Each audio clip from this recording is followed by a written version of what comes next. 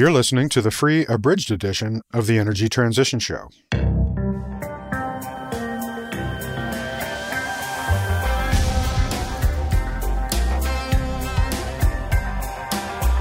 coal, hydro, nuclear energy, natural gas, energy infrastructure, solar power, wind turbines. We don't have another decade to waste on climate policy. Ultimately, you can't be investing in new infrastructure on the fossil supply side. You just have to stop. The only way you stop is by stopping. For April 27th, 2022, this is the Energy Transition Show with Chris Nelder. Ever since Russia invaded Ukraine on February 24th, policymakers and energy professionals alike have been challenged to figure out how Western countries could stop funding the war machine by halting their imports of Russian fossil fuels. But considering that Russia is the world's largest exporter of oil, that is simply not something that can be done quickly. Too much of the world depends too much on Russia's oil and gas. Trying to turn off the taps of Russian exports would immediately plunge much of Europe into cold and darkness.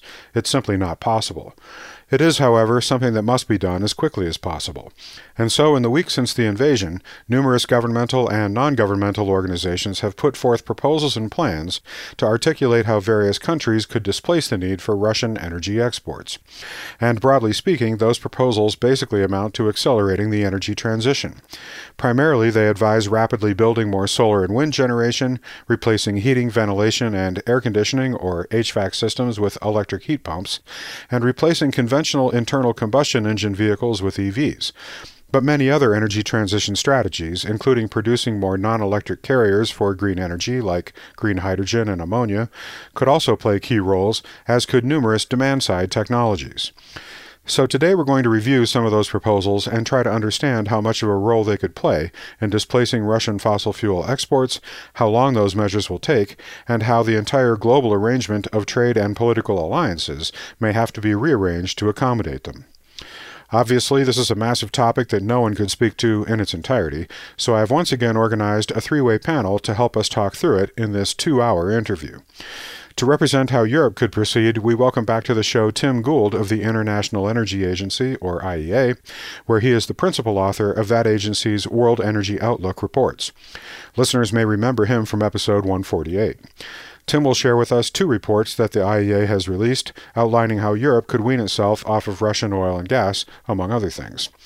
To represent the challenge and opportunity for the UK, we welcome back to the show Simon Evans of Carbon Brief, who you may remember from episodes 142 and 143.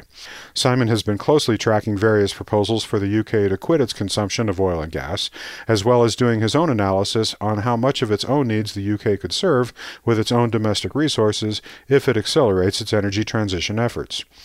And to represent the U.S., we welcome to the show for the first time Rachel Grace, Senior Director of Policy at Rewiring America. Rachel leads their federal and state policy team and will be presenting some of their findings about how the U.S. can accelerate its own energy transition efforts to not only displace Russian imports, but also to mobilize its own resources and capacity to help the rest of the world achieve their objectives to do the same. She has extensive experience in climate policy as well as private sector work and environmental corporate responsibility, and it's a pleasure to welcome her to the show. Then in the news segment, we'll update the story on California's emissions rules, we'll check out a massive new offshore wind farm in the UK, we'll ponder Japan's response to a recent earthquake, we'll consider the implications of China's new outlook on coal power, and we'll report Simon's findings about how much of the UK's decision to scrap energy efficiency and renewable energy policies in 2013 has cost UK consumers. But before we go to the interview, announcements. We'd like to extend a warm welcome to our latest corporate group subscribers, AES Corporation, the world leader in lithium-ion-based energy storage, and Alpha Structure, a joint venture of the Carlyle Group, one of the largest global asset management companies, and Schneider Electric, a world leader in energy technology. Welcome all. And now our conversation with Tim Gould, Simon Evans, and Rachel Grace, recorded April 7th, 2022. So let's bring them into the conversation now. Welcome back, Tim and Simon, and welcome, Rachel, to the Energy Transition Show. Thanks very much, Chris. Thank you, Chris. Pleasure to be here. Since Russia invaded Ukraine on February 24th, we energy observers have been suddenly challenged to figure out how Western countries could halt their imports of oil, natural gas, and coal from Russia. But that's a tall order. Just to get us started here, then I'm going to offer some numbers to put this in context. In 2021, the European Union imported 155 billion cubic meters of natural gas from Russia, comprising 45% of EU gas imports and 40% of total EU gas consumption. The OECD Europe also imported about 4.5 million barrels a day of oil and refined products from Russia, which is about 34% of its total oil imports. In 2019, before the pandemic disrupted everything, the European continent as a whole imported about half of its petroleum products from Russia. For its part, the UK imports just 5% of its gas from Russia, but about 24% of its refined oil products, which is mainly diesel fuel, I think, and about 6% of its unrefined crude oil. In total, Russian imports account for about 8% of UK oil demand.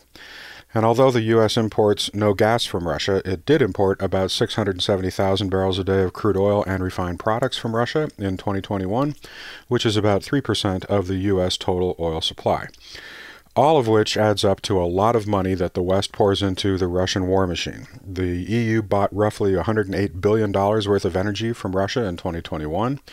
In the first month since the invasion, the EU bought about 19 billion euros worth of oil, gas, and coal from Russia, or about 678 million euro per day, according to the Center for Research on Energy and Clean Air. In total, I calculate that Europe, the UK, and the US combined buy in the neighborhood of $700 million a day of energy imports from Russia. Now, clearly, that doesn't make much sense to be applying economic sanctions on Russia with one hand and doling out $700 million a day with the other. But with Russian imports providing such an important share of the fuels that those nations consume every day, displacing them is no easy feat. Still, not trying to displace them isn't really an option either, politically. In addition to the moral and geopolitical imperative of defunding Russia's aggression, there is an economic imperative. Gasoline prices are surging across Europe and the U.S., and oil prices have suddenly become extremely volatile as concerns about possible interruptions of oil flowing out of Russia collide with fresh uncertainty about demand, as major cities in China, including Shenzhen and Shanghai, have had to go into lockdown due to new waves of COVID infections. In the UK, the average pump price as of April 4th was about 161.91 pence per litre of petrol, which is close to double the US price, although taxes make up a larger share of the UK pump price. And then, of course, there are all the climate-related reasons why we embarked upon the energy transition in the first place, which looks suddenly even more sensible now. So today we're going to talk about some of the plans and strategies that have been offered to make it possible for the West to eliminate imports of Russian fossil fuels and to accelerate the energy transition in the process.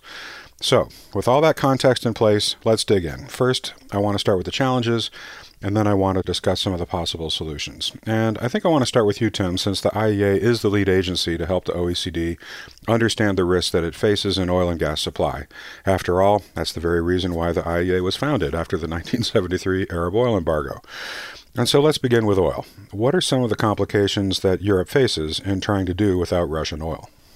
Well, thanks, Chris. I'm certainly happy to talk about the complications, but it's probably worth remembering, and you've said it already, let's just remember why we're having this conversation. I mean, we're seeing horrific images coming out of Ukraine after the Russian invasion. And like you said, this is being enabled in important ways by the money that Russia receives for fossil fuels imported to Europe. So the task from a European perspective is clear. We need to act as quickly as possible to cut that dependence on Russian energy. But how to do that exactly is obviously a much more complicated matter. And the situation, frankly, is quite fluid. So options that might have been off the table a few weeks ago are now being talked about. But the country situations and preferences across Europe, they really do vary. And of course, what we need to avoid is a situation where measures taken by Europe just sort of increase prices and economic pain for European consumers, but without necessarily reducing revenues to Russia. So it's important to get that right. Why is it tough? It's tough because, as you said, Russia's no ordinary energy player. It's a huge energy player. In the case of oil, and if you take crude and products together, the single largest exporter in the world. And it's a particularly important supplier of oil to Europe. So well over half of Russia's oil exports went to Europe in 2021, mostly crude. And then that, of course, goes into European refineries, but also products. And we need to focus on diesel because I think that's a critical part of this conversation. At the time we're recording this, there are no specific EU-level sanctions on oil imports, or indeed on gas. For the moment, there's an announcement on coal and an indication that measures on oil and potentially on gas are being considered. But even without formal sanctions, Russian oil has quickly become, well, frankly, it's become toxic for many traders, for many international companies. So we're in a bit of a sort of twilight zone at the moment where international players are clearly reluctant to handle Russian exports, but there's no formal restriction on those flows to Europe. And we're already starting to see how this affects markets, and not necessarily in March, because the March supply programs for European refiners had already been agreed and completed before the invasion. But now we're starting to see product shipments come down. Shipments to Europe are noticeably lower. We're seeing increased volumes of Russian oil on the water, so in tankers, suggesting that oil is loaded, but it's taking longer to reach destinations or is struggling to find buyers. We're closely monitoring the shipments to alternative buyers not in Europe. We've seen some increases in particular to India in recent weeks. And if the EU were to restrict oil imports, as it's discussing, or if more European countries do, then you're going to have to see some reconfiguration of international flows of crude and products. Some of that sanctioned Russian crude would likely go with a heavy discount to some other buyers.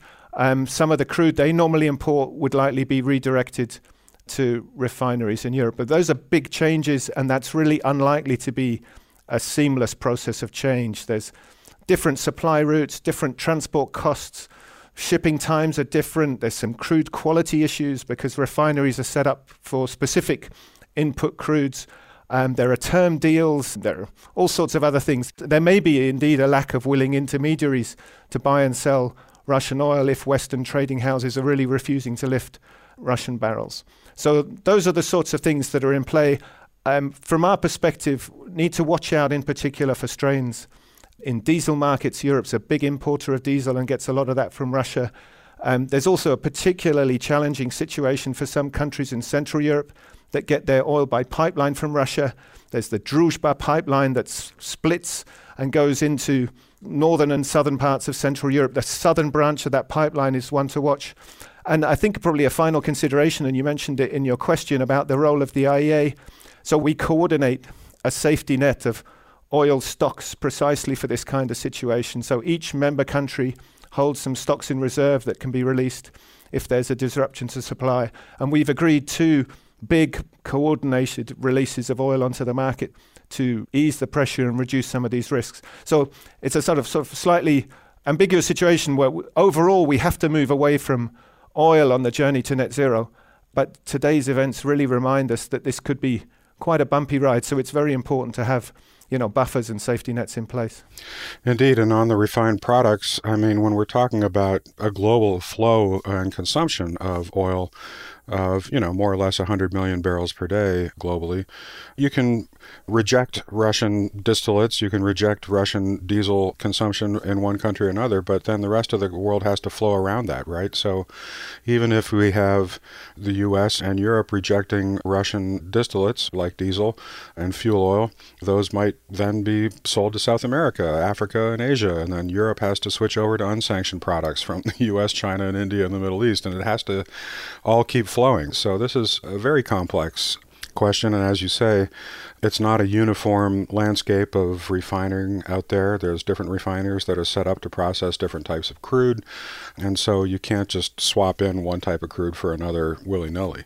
And all of this has its own geopolitical consequences. But I'm glad you mentioned that coordinated release that the IEA organized for its reserves. On April 1st, the IEA member countries did its coordinated oil release announcement, and then 2 days later, President Biden announced a release of 1 million barrels a day of crude for the next 6 months, or rather starting in May. So that's 180 million barrels, the largest release ever from the U.S. Strategic Petroleum Reserve, sometimes known as the SPR. So clearly the OECD countries are willing to go well beyond sanctions to combat any shortfall in Russian oil.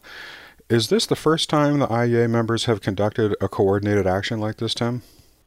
So what we've seen over the last few weeks has been the fourth and fifth times that IEA countries have agreed these kinds of releases. There's been releases in the past for sort of natural disasters, sort of Hurricane Katrina and so on. There was a release in response to some supply disruptions from Libya. But this, for the IEA, is very big. And the initial release was 60 million barrels a day. The subsequent release is 120 million barrels. And then some member countries, including, of course, the US, have agreed additional releases on top of those. Rachel, with respect to oil, there are similar complications for the U.S., aren't there? Yes, thank you, Chris. Per your question, although the U.S. did not import a large amount of Russian oil relative to the EU, it is still complicated to move supply around given global market dynamics, as you mentioned. So North America's refiners have tight relationships with markets in Central and South America. U.S. refiners would have to start sending less of their refined products south in order to send more to Europe. And then you have the question of where do Central and South America then go to buy the fuels that they would need? Mm-hmm. And looking into the past, when the U.S. embargoed oil imports from Iraq in the 1990s and from Iran and Venezuela in the 2010s, the U.S. was able to turn to other exporters, particularly from the Middle East, but also from Russia, to make up for that lost supply. This time, neither Saudi Arabia nor U.S. shale producers seem poised or willing to make up the loss of Russian imports, and the sanctions on Iran and Venezuela have yet to be lifted. I also just want to note that here at Rewiring America, we're largely focused on the demand side of the energy equation. And in the case of complications for U.S. or EU oil and gas consumption, even if all the oil and gas could be rerouted, the inefficiencies that Tim mentioned and the disruption to the system would likely lead to more global price volatility. And one thing that this crisis has made clear is that even for a net oil exporter like the U.S., the volatility of oil and gas prices will still reach that exporter's consumers, their families, and businesses. So, meaning that even if all these nuances of the world market supply were resolved, for American, European, or UK households, they would still bear the price shocks of the current crisis and any future oil and gas related crises, which leads us to what we need to do today and to find a solution that addresses both the short to medium term needs, but is also long lasting. Indeed. Simon, there are some serious economic considerations here too, aren't there? Especially since the UK has already seen very high prices for petrol and other refined oil products, and even some spot shortages over the past 6 months that were kind of making the news headlines there for a while. And that was happening before the Russian invasion. Yeah, thanks, Chris. So what we've seen is that global oil markets were already tight before the invasion. Effectively, the global economy bouncing back after the COVID pandemic and lockdowns. And combined with that, investment in oil and gas production has been down over the past 5 or so years, following a period of low oil prices. There's been sort of an interesting debate around that because the timing kind of matches up a little bit with the timing of the Paris Agreement in 2015. And some people have tried to blame the Paris Agreement, the energy transition more generally, for the fact that there's been a tight oil and gas market. I think realistically the swing in low oil prices has been a much bigger driver there, but it's interesting that sparked that debate. So obviously with the market being tight, that does make it difficult to just turn off the taps. We've seen repeated statements from the top levels of the German government, Germany's Vice Chancellor and Economic Minister Robert Habeck, saying that an abrupt termination of imports from Russia could plunge Germany into recession. It's notable that he's saying that he's a Green politician. We've had similar statements from other members of the German cabinet. But as he mentioned, certain things that seemed unthinkable are becoming thinkable. Scholz, quite earlier in the crisis, talked about a Zeitenwende, turning point, literally. And I think it was viewed at the time as really about security and defence policy and a shift in Germany's stance on that front. But I think it applies also to energy as well. So, even the fact that the EU is now seriously countenancing an embargo on Russian oil and gas imports, that couldn't have happened a month ago. So we've certainly seen a shift. Okay, so now that we understand the dimensions of the immediate challenges we all face in oil supply, let's move on and talk about how the West can start eliminating its imports of Russian oil. The IEA has put forward a 10-point plan to reduce or eliminate the OECD's imports of oil from Russia. So let's start with that. Tim, what are the headline features of that plan? So the first thing, if you want to get off oil, then there's really no shortcuts and indeed no secret about what you need to do. So electrification, EVs, efficiency, recycling, all the things that we know about and which you've discussed on this show as well. And so that remains the agenda for policymakers, industry, for consumers, and it's more important than ever to follow through on that. But the work that we did on this 10-point plan is much more near-term and much more related to a specific problem that may arise later this year. So on the demand side, oil consumption in Europe, and it's true in the United States, it goes up as we approach the summer. Whereas over the next few months, we could see a major reduction in Russian supply. And we're unlikely to have big sort of increments in output from elsewhere. So clearly there's going to be some extra oil coming from the US, from Canada, from Brazil, from Norway. We have the IEA stock release that we've talked about. We'll have some additional from OPEC, perhaps some from Iran, but the geopolitics there are, of course, extremely uncertain. But the bottom line is that if you have a serious reduction in Russian supply, you're not going to have a sufficient alternative non-Russian sources to cover that potential gap. So we have to be prepared also on the demand side. And that's the reason why we produced this 10-point plan. And it focuses on ways that we can, in a sense, reduce oil demand in a hurry, particularly from transport. So the short-term actions are all about reducing the amount of oil consumed by cars, by reducing speed limits, working from home, occasional limits on access to city centres, cheaper public transport, more carpooling, other initiatives, greater use of high-speed rail, virtual meetings, and so on. We didn't dream up these actions out of nowhere. These are all things that have been implemented at various times and in various parts of the world. You see them in many parts of Europe also to cope with spikes in air pollution already. So these are reflected in the things that members of the IEA already have had to develop. They already have these oil demand restraint plans as part of their emergency response measures. And a lot of them are issues that consumers in the end are affected by alongside measures from governments. And we estimate that if they're carried out in full, and this is for advanced economies, then if you follow those measures, you lower oil demand within 4 months by around 2.7 million barrels a day. So that's the equivalent of more than 1/3 of Russia's exports. How does that 2.7 million barrels a day of potential reduction compare to the total imports from Russia? So in 2021, total Russian export was about 7.5 million barrels a day. So of around 5.5 of that went to the OECD countries in Europe. Okay, so you're talking basically cutting about in half the consumption from Russia in 4 months.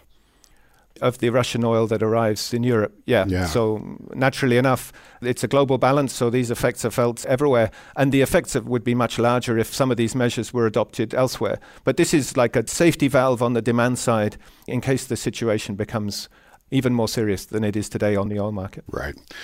Simon, what are the UK's options for displacing refined products? Again, I think it's mainly diesel that it imports from Russia. Yeah, so I'd actually like to turn this question around, if you don't mind. All right. So the UK has already announced a ban on Russian oil imports by the end of this year. What's quite interesting about that is that no one's really been talking about how we're going to achieve that. And I personally would argue that the UK wouldn't have announced that if it didn't think it would be relatively easy to do. Obviously the UK is a much smaller amount of demand compared to the EU as a whole. So in terms of all of that complicated rerouting of oil and oil products, it's not such a big ask. But the other thing that's interesting about the UK is that there's been close to zero debate about how to reduce oil demand, in contrast to the attention on Russian gas, which we've had quite a lot of in the press. But as you already set out at the top, that's actually less important proportionally for the UK. The other thing is that the government has very explicitly and directly ruled out the sorts of measures that Tim discussed in the IEA oil plan. And we've also seen in the Chancellor's kind of spring statement, a mini budget, if you like, he made the biggest ever cut in fuel duty. And around the same time, public transport fares have seen inflation busting increases. So effectively, the government's pushing in exactly the opposite direction to what it would need to be doing if it was serious about cutting demand for oil as part of kind of a bigger effort to stop sending Putin so much money. To the extent that there's been debate in the UK on where to get oil, it's been stuff like Prime Minister Boris Johnson going on a trip to Saudi Arabia, which apparently failed in his hopes to kind of ask them to increase oil production and exports. And there's also been a big debate about getting more oil and gas out of the North Sea, despite the fact that the government's own figures show it takes several decades on average from granting new exploration licenses to actually pumping oil to customers out of the ground. And the North Sea has been in decline for years, right? Right, yeah, the North Sea is a mature basin, and we're also in the midst of this debate about how exactly production from the North Sea can be compatible with the UK's net zero target. So the government's proposed what it's called a climate checkpoint, which is under consultation at the moment. It's very unclear how that would work. But at the same time, that has to somehow marry up or temper the current legislated goal, which is to maximise economic recovery. So given we're already maximising recovery, it's not entirely clear how we could go beyond that. Certainly not in the very short term if there were to be an interruption in Russian supplies. And the government's also announced plans for an increase in EV charging points, didn't it? So yeah, the UK's got this proposed ban on the sale of combustion engine cars from 2030. And as part of plans to kind of ramp things up towards that, they've announced quite recently plans for a tenfold increase in the number of public charge points for electric vehicles.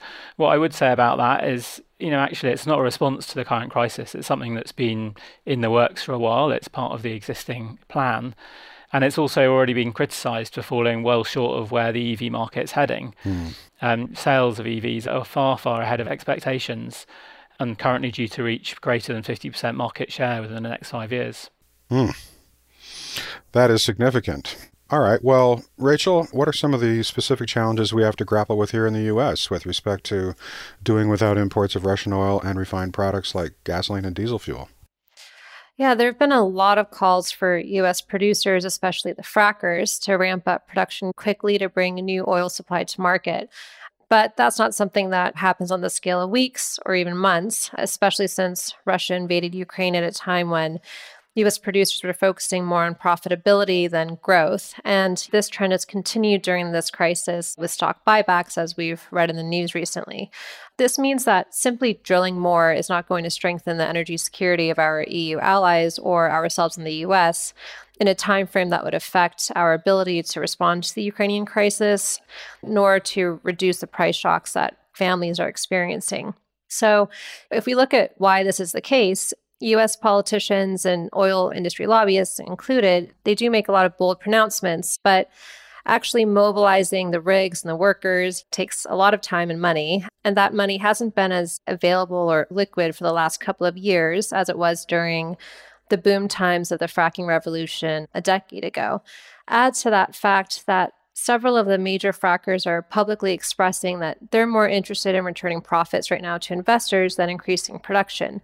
So, in February, Scott Sheffield, the CEO of Pioneer Natural Resources, which is a major fracking operator, said that his company would not increase production now to help the U.S. do without Russian oil because his investors wanted and probably demanded to see returns and not growth. So, quote unquote, he said, whether it's $150 oil, $200 oil, or $100 oil, we're not going to change our growth plans.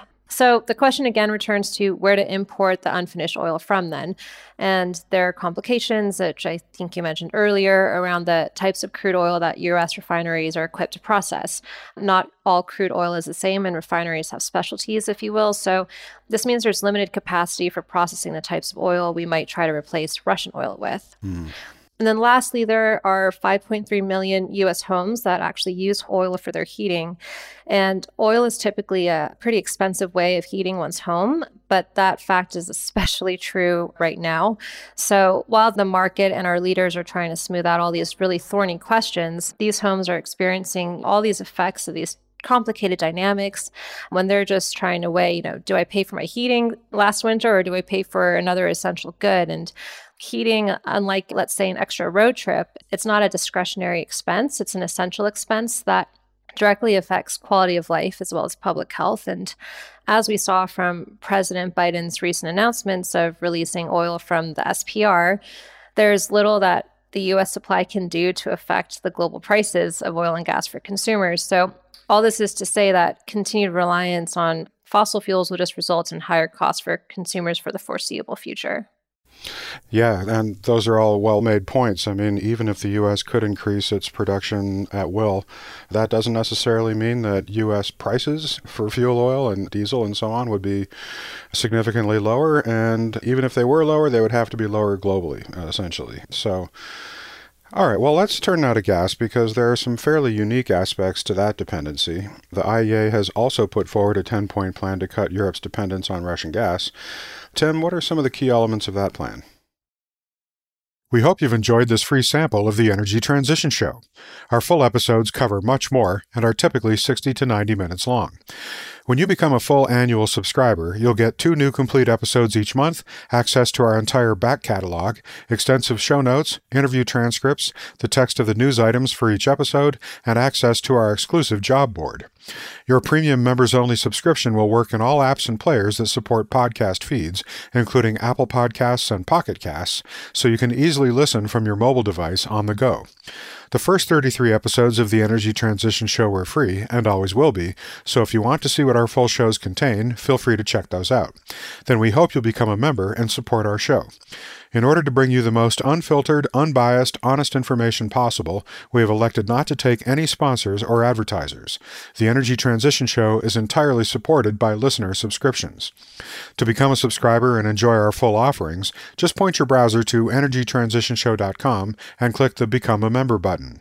Annual subscriptions, which include full access to our entire back catalog of full-length episodes, are just $60 a year.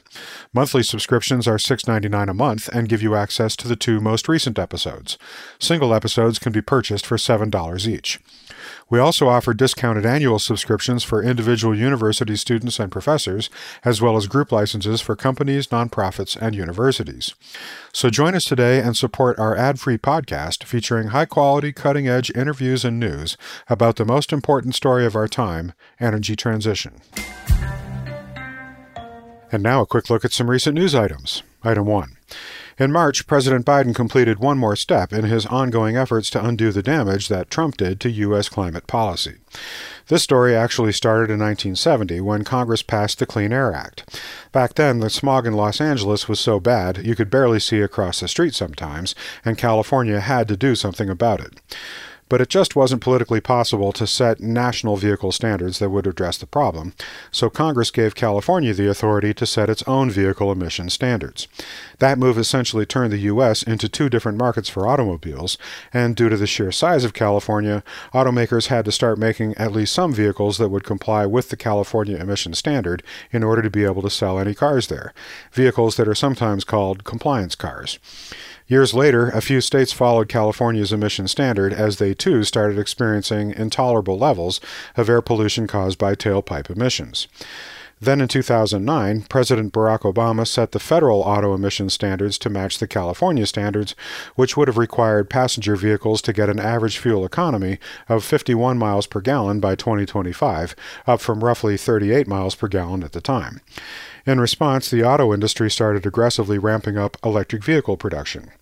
But then Mr. Trump revoked the higher standard in 2020, even over the objections of some major auto manufacturers who had already retooled to meet the new standard. Then, in late 2021, President Biden effectively reinstated and slightly strengthened the Obama-era rule with a new federal standard that requires new vehicles to average 55 miles per gallon by 2026. And then, in March of this year, the Biden administration finally restored California's legal authority to set its own auto pollution and mileage rules that are tighter than federal standards. The reinstatement of California's authority is expected to once again prompt automakers to focus on zero-emission vehicles, which, in practice, means full battery electric vehicles, because, as we explained in the news of episode 169, hydrogen fuel cell vehicles lost the race to full battery electric vehicles years ago. Today, 17 other states and the District of Columbia have adopted the California rules, which effectively makes them the national standards. Further, 12 other states are following California's mandate to sell only zero-emission vehicles after 2035. But President Biden's current goal is for half of all new vehicles sold in the U.S. to be electric by 2030, but that goal may be increased as California continues to set more ambitious rules of its own. Item 2. About 27 kilometers off the northeast coast of Scotland in the North Sea, the world's deepest fixed-bottom offshore wind farm is being built. When completed, the 1.1 gigawatt Seagreen wind farm will feature 100... Well, that's it for this episode of the Energy Transition Show. Thanks for listening. You can find our show archive and give us feedback and suggestions at energytransitionshow.com and follow us on Twitter at Transition Show. Chris Nelder creates the show, Kevin Melsheimer edits it and makes us all sound brilliant, and Justin Ritchie produces our listener experience.